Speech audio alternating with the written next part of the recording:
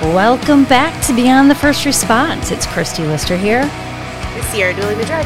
How are you, Sierra? Good. How are you? Good. So we were having an interesting conversation and interpretation of a quote in an article that you read. This article is back from 2005, correct? Or that's when the event happened? That's when the event happened, yes. Do we know when this quote was actually stated then? 9 years ago, that's all it says. Okay. 9 years. Which really isn't that long ago in the world of getting old as adults. That was yesterday. Correct. But it's a quote from a chief of police, and I'm not going to say the chief's name. Or the police. Or the department, but this, I think, is a mindset often put on the first responder world. Yes. That then, I have to say, floats through the doors of their personal residence as well. Correct. Our focus is to get our officers back to work where they can put it behind them the best that they can. And the biggest key is the support of the department. Does that sound like it's support from the department? Absolutely not. Because as we know, when you're in a traumatic experience on the job, you don't just put it behind you. It's with you. Right. It's learning how to get through it instead of going, okay, come on, get over it. We need you back on the job. Like, that's, to me, that's part of the stigma. Correct. And in reality, these officers probably didn't even talk about it, even in a debriefing. Didn't talk about it, weren't required, especially back then, to seek help. They sucked it up, and the call that was coming over the radio at that time is what they went to next. Well, obviously, in a shooting, they're on administrative leave for a little while. Right. Yeah. And as it says in the article, one of the officers, or the officer that was part of the shooting, there was 3, but the one specifically said he didn't actually deal with the trauma of the event until he was no longer a police officer. So that means that he actually had the woosah from being on the job to sit down and do the hard work. And we totally understand everybody's not going to just, not be a police officer anymore with traumatic events. But that's where it comes in, where your supervisors and your chiefs and, everybody above you needs to go, okay, we don't want to rush this. We know you need help. We know this was bad. Let's figure out how we can do this together instead of, hey, you need to come back in for your shift on Thursday. Right. But they're shorthands. They think if I don't have them come back in, I'm going to burn overtime by keeping somebody over. They go down that financial rabbit hole. And what needs to change is your budget, albeit extremely important to run your police department or your fire department or your dispatch center, is not as important as the mental wellness for your department, for your dispatch center, for your fire station, for the families that officer or that first responder is coming home to, because they're going to come home and they're going to stay shut down. Yep. And they're going to self-medicate in any way that they potentially can, if not provided the correct training or the correct tools to work past that. Not just the tools, but the backing and the support of everybody in the department to use those tools after. Because you can give people the tools. We can teach it, right? We can teach it to every department in this country. But if they're not actively engaging and helping these officers with their mental health, then there's no point of having the tools, right? I mean, yes. There is a point, but you know what I mean. So and I wanted to add that. No, that's okay. And the flip side to that coin is that officer, dispatcher, fireman has to do the work. Yes. To get there. Whether you feel your department is supporting you or not, whether you feel your family is supporting you or not, don't get angry with them. They don't understand because you're not telling them. The people that understand are the department, and they don't want to talk about it. So give yourself the strength, the grace to do the work. It's hard. especially if you're waiting years after you are no longer an first responder, an active first responder, because you're always a first responder, an active first responder. But do the work for yourself, not for anybody else, but for yourself. And that trickles down and shows your family that you're there, that it's not them. It shows your department that you yourself are strong and resilient. Yep. Otherwise, it breaks people down.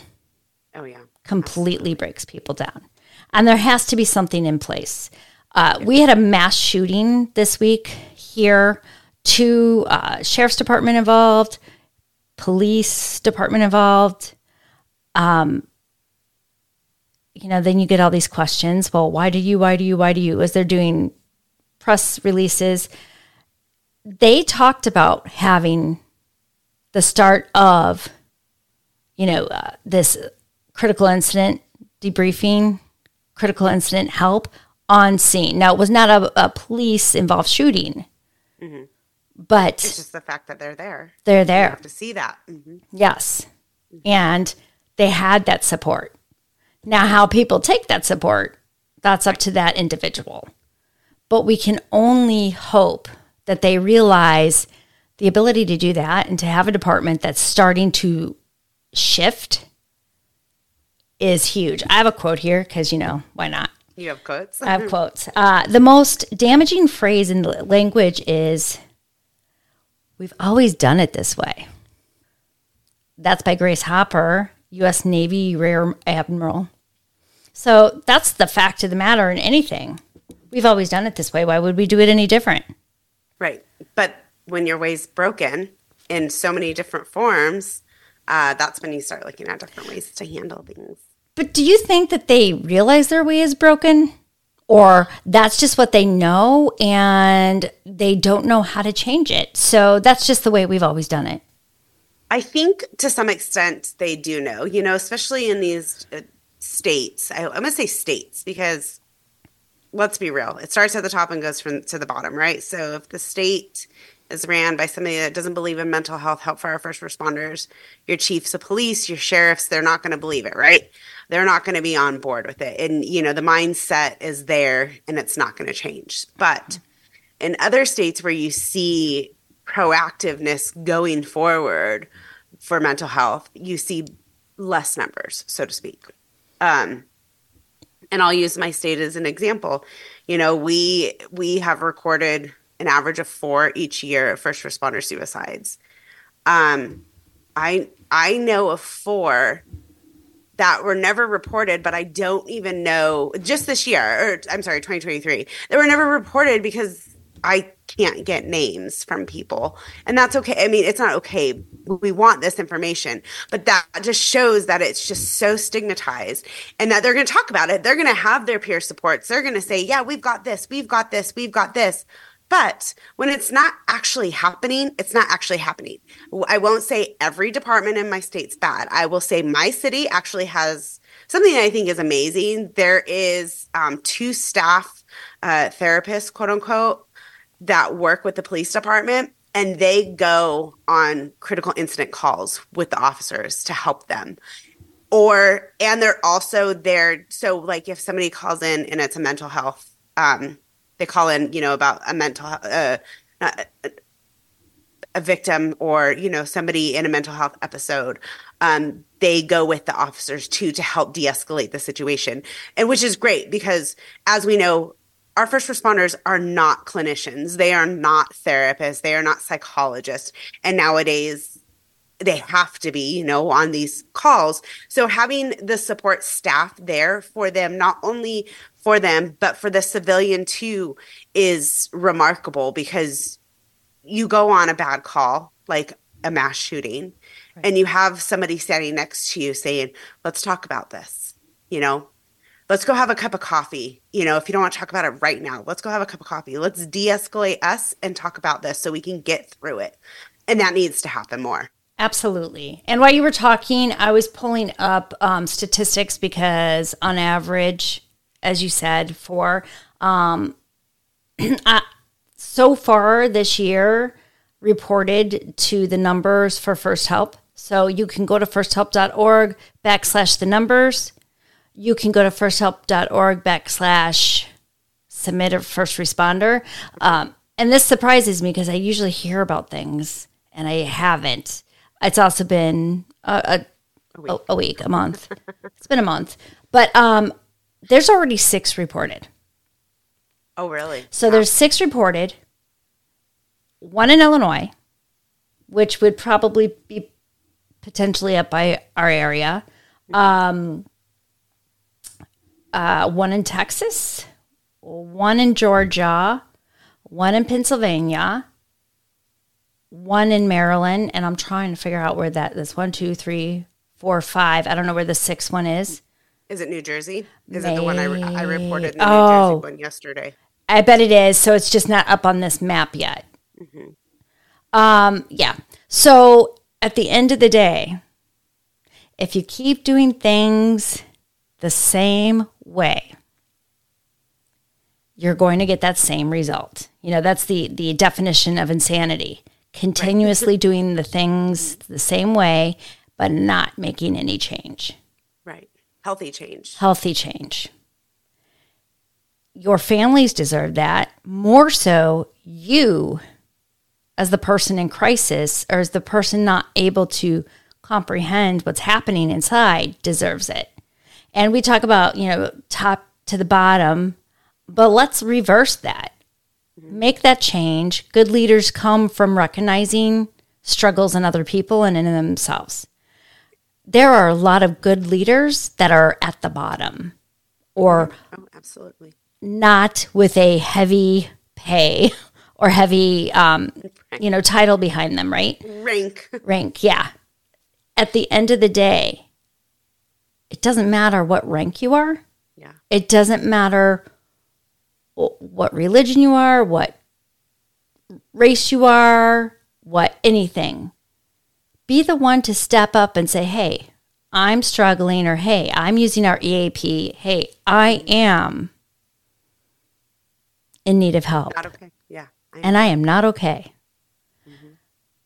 There's so many resources out there for you. Absolutely. That you might not feel your department is there. This sounds terrible because, yes, that job is life, much like our jobs consume us often. But you're expendable to any job. Doesn't matter what kind of employment you have, you're expendable. The only person that you need to be accountable to is yourself and getting yourself help. If they support that and they recognize it and they help you through, fantastic. They are finally understanding that what community truly is, what family truly is. If they are not, shame on them, but advocate for yourself. It's hard. It's scary.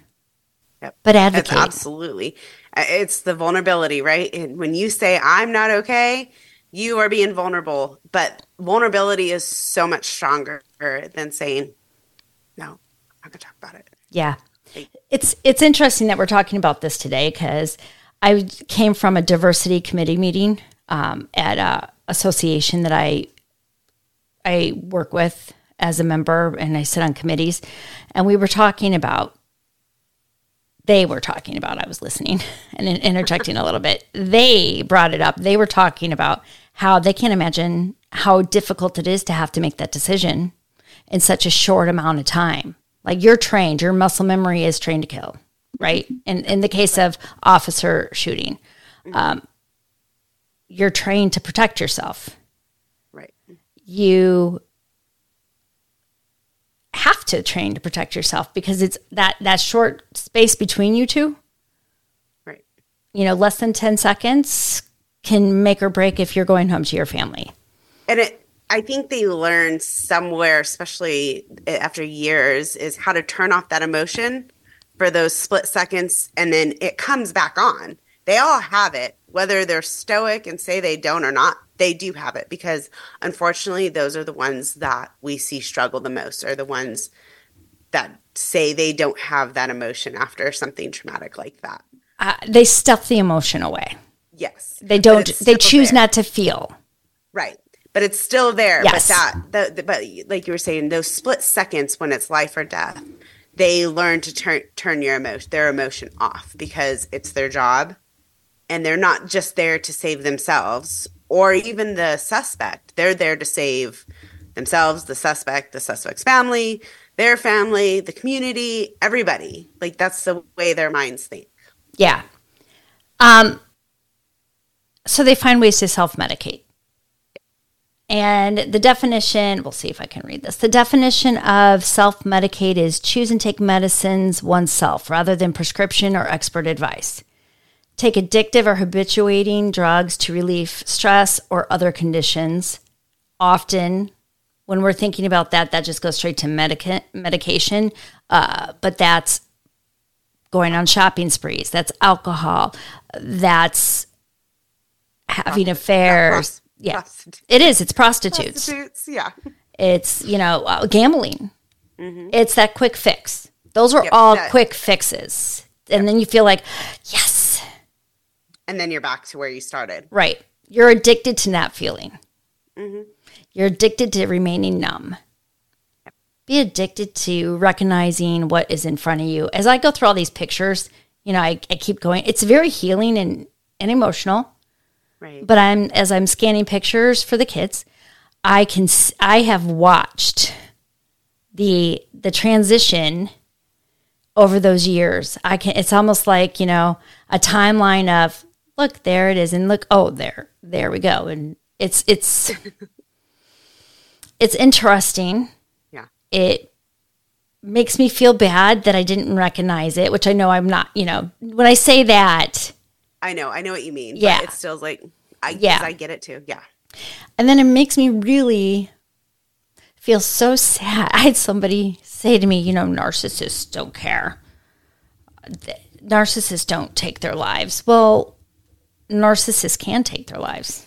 Yes. They're too selfish. It was just, it was like yesterday somebody said, well, narcissists don't take their lives. I'm like, well, that's not true. Yeah, it's not true. Doesn't matter what you want to label somebody. Right. That person is struggling. They're numbing themselves. They're self-medicating. They're denying what is really going on. And you get to a point, but we don't have to get to that point because we can provide you these tools. Yep. And practice these tools and that muscle memory of shooting if need be, or pulling your gun, or, taking the ladder truck, whatever it looks like, that muscle memory of doing what it is. We can correct that muscle. We can keep that muscle memory, but also create a muscle memory of, wait a minute, that feeling doesn't feel good. Right. I need to go talk to somebody. Right. I need to go exercise, I don't decompress. like how I feel. Yeah. I know. It's like, I will forever be like, what do you mean? When people say, well, that person would never have done that. Yeah, until they do. Right. And I just had this conversation with a friend just this past, I think it was Sunday, maybe even Monday. We were talking and I know what they meant, but they said, Matt would have been the last one I thought that took his life. And I said, yeah, but Matt was the happy one. Matt was the one that did for everybody. Matt was the one that made everybody smile. Matt was the jokester. Matt was everything. And he looked at me and he goes, like Robin Williams, we never just saw the depression. I'm like, right. Do you, did Matt feel like a Matt? Like a mat, like at the front door. Doormat? Doormat, Yes, thank you. Absolutely. And it was a learning process too for him. Like for a long time, he just thought things were like that and that's the way it was supposed to be. But then through his, like, when he started getting help and working, he was like, man, I have been a doormat to people for a long time. And never mind. It wasn't necessarily work or home. It was just, he felt like a doormat. He felt used. And it was bothersome to him. And then all of a sudden he like flipped really quickly. But that was at the same time, like I noticed like everything changed in him. Like he was angry. He was drinking a lot again. Like there was just all the stuff that came at one point. And, like, even his friend, was like, I don't know what happened behind closed doors, but he said to me too, he's like, you gave Matt the best 2 years of his life. Like, he would have been gone a long time before you too. Like that and he said, I fully believe that. Like, knowing what I know now, like he held on for a very long time. Yeah. But if he would have had all those tools or I can't even, I don't, it's really hard to say because Matt had that full stick. Matt was fully that person with the stigma in his brain where that would obviously because he had his prescription drugs for depression and anxiety that he wasn't taking. So he had that full in his brain. So it's teaching over and over and over again. And sometimes it's like knock, knock, knock, knock, knock, knock. Let me just, and I do that. I repost things all the time that say pretty much the same thing, just in different verbiage of retrain the stigma that is here, and we can keep talking about it. And then we're not going to have those old school cowboys, quote unquote, that I say, like Matt, that will actually get the help instead of pretend to get the help. They will do it. They will say, I'm hurting. I need help. They will take the medication that's prescribed to them. And I get it, like my friend said he was prescribed medicine and he was like, the first thing says suicide. I'm not taking that. And I'm like, all of them say that, but I completely also understand that too, because I know when Matt first died, they wanted to medicate me. And I'm like, absolutely not. Like, but because it was also before we knew that he wasn't taking his medication. And I'm like, no, like he died because of this. And my doctor was like, no, Sierra, like, I know the statistics there. It's on every single mental health bottle, but then who's to say you won't take your life if you take it or you don't take it? Like, it's a tool to help you and get you through. Like, and I told him, I was like, so if you start it, just I'll check in with you. I'll check in with you morning and night, like see how you're doing, like you have to do all these tools. One thing isn't going to fix you. It's multiple things, and doing them religiously and recognizing your behavior and how you're feeling. And that is so true. And you don't always have to be on it for the rest of your life, necessarily. Yeah, and if you do have to, who the fuck cares? Who cares? You would take a heart medication for the rest of your life if they told you your heart was bad. Right. It's like it's needed to stay healthy. Mm-hmm. And the sooner you recognize that, the less likely you are to have to be on it longer, or the more comfortable and understanding you become with it, because it's new. Yeah. It's new. And stigma is a mark of disgrace associated with particular circumstances, quality, or a person. Why not create stigma as a positive? Right. Look what we've done. Really bad, but say it. F that stigma. Yeah. Amen. Amen. Because it doesn't have to be. No. Let's show our children, our friends, our family, those that might be struggling, those that are honestly trying to understand or stuck in this is the way we've always done it mindset. Right. You don't know unless you're in those shoes. You don't know that event is different than this event. Well, and even if you're in those shoes, your shoes may look different than those shoes. So everybody can handle, everybody's different. And that's one thing that,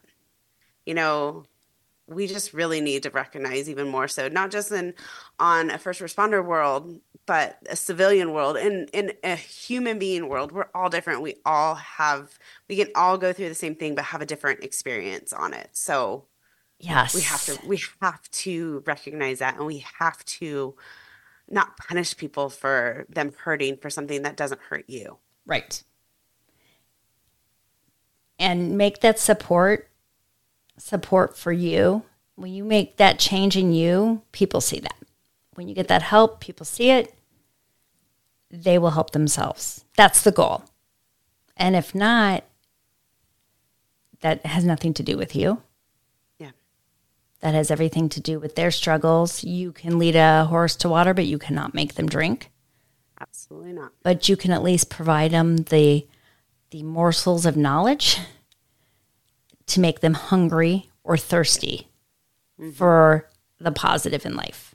Absolutely. All right. So break the stigma, change the mindset. Yeah. And F the stigma. And not just break it, F it. Stomp the crap out of it. That's right. Have a wonderful day. You too.